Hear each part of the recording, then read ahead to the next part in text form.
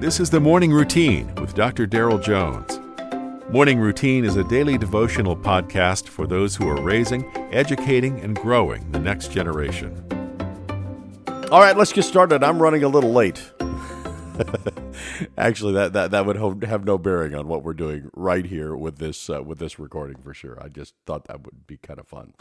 September 15th, that's what the day is, and Proverbs chapter 27, verse 19, that's what the verse is for today.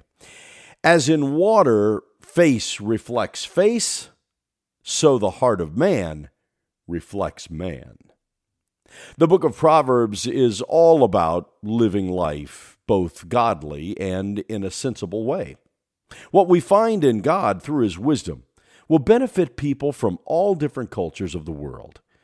But it is the heart of a man or woman which determines whether or not wisdom will be received. Today's proverb reminds us that the heart is the best indicator of who a person really is. Here, the writer tells us that our hearts reflect who we are. The heart, not the physical organ, but heart represents the deepest part of a man or woman. We're to be diligent to keep its reflection pure.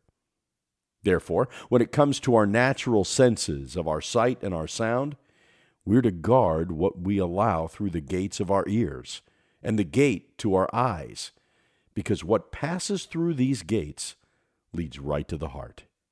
So let me ask you about your spiritual condition. As you evaluate your most secret thoughts and actions, do you like what you see? The good news is, God isn't done with you yet. Call out to Him and ask for a new start. Begin again. Be born again. God has big plans for you, and He eagerly waits to meet with you, even today. You've been listening to the Morning Routine, brought to you by the Herzog Foundation and hosted by its president, Dr. Daryl Jones. For more information, please visit herzogfoundation.com. To receive the Morning Routine as a daily email, sign up at morningroutinepodcast.com. See you in the morning.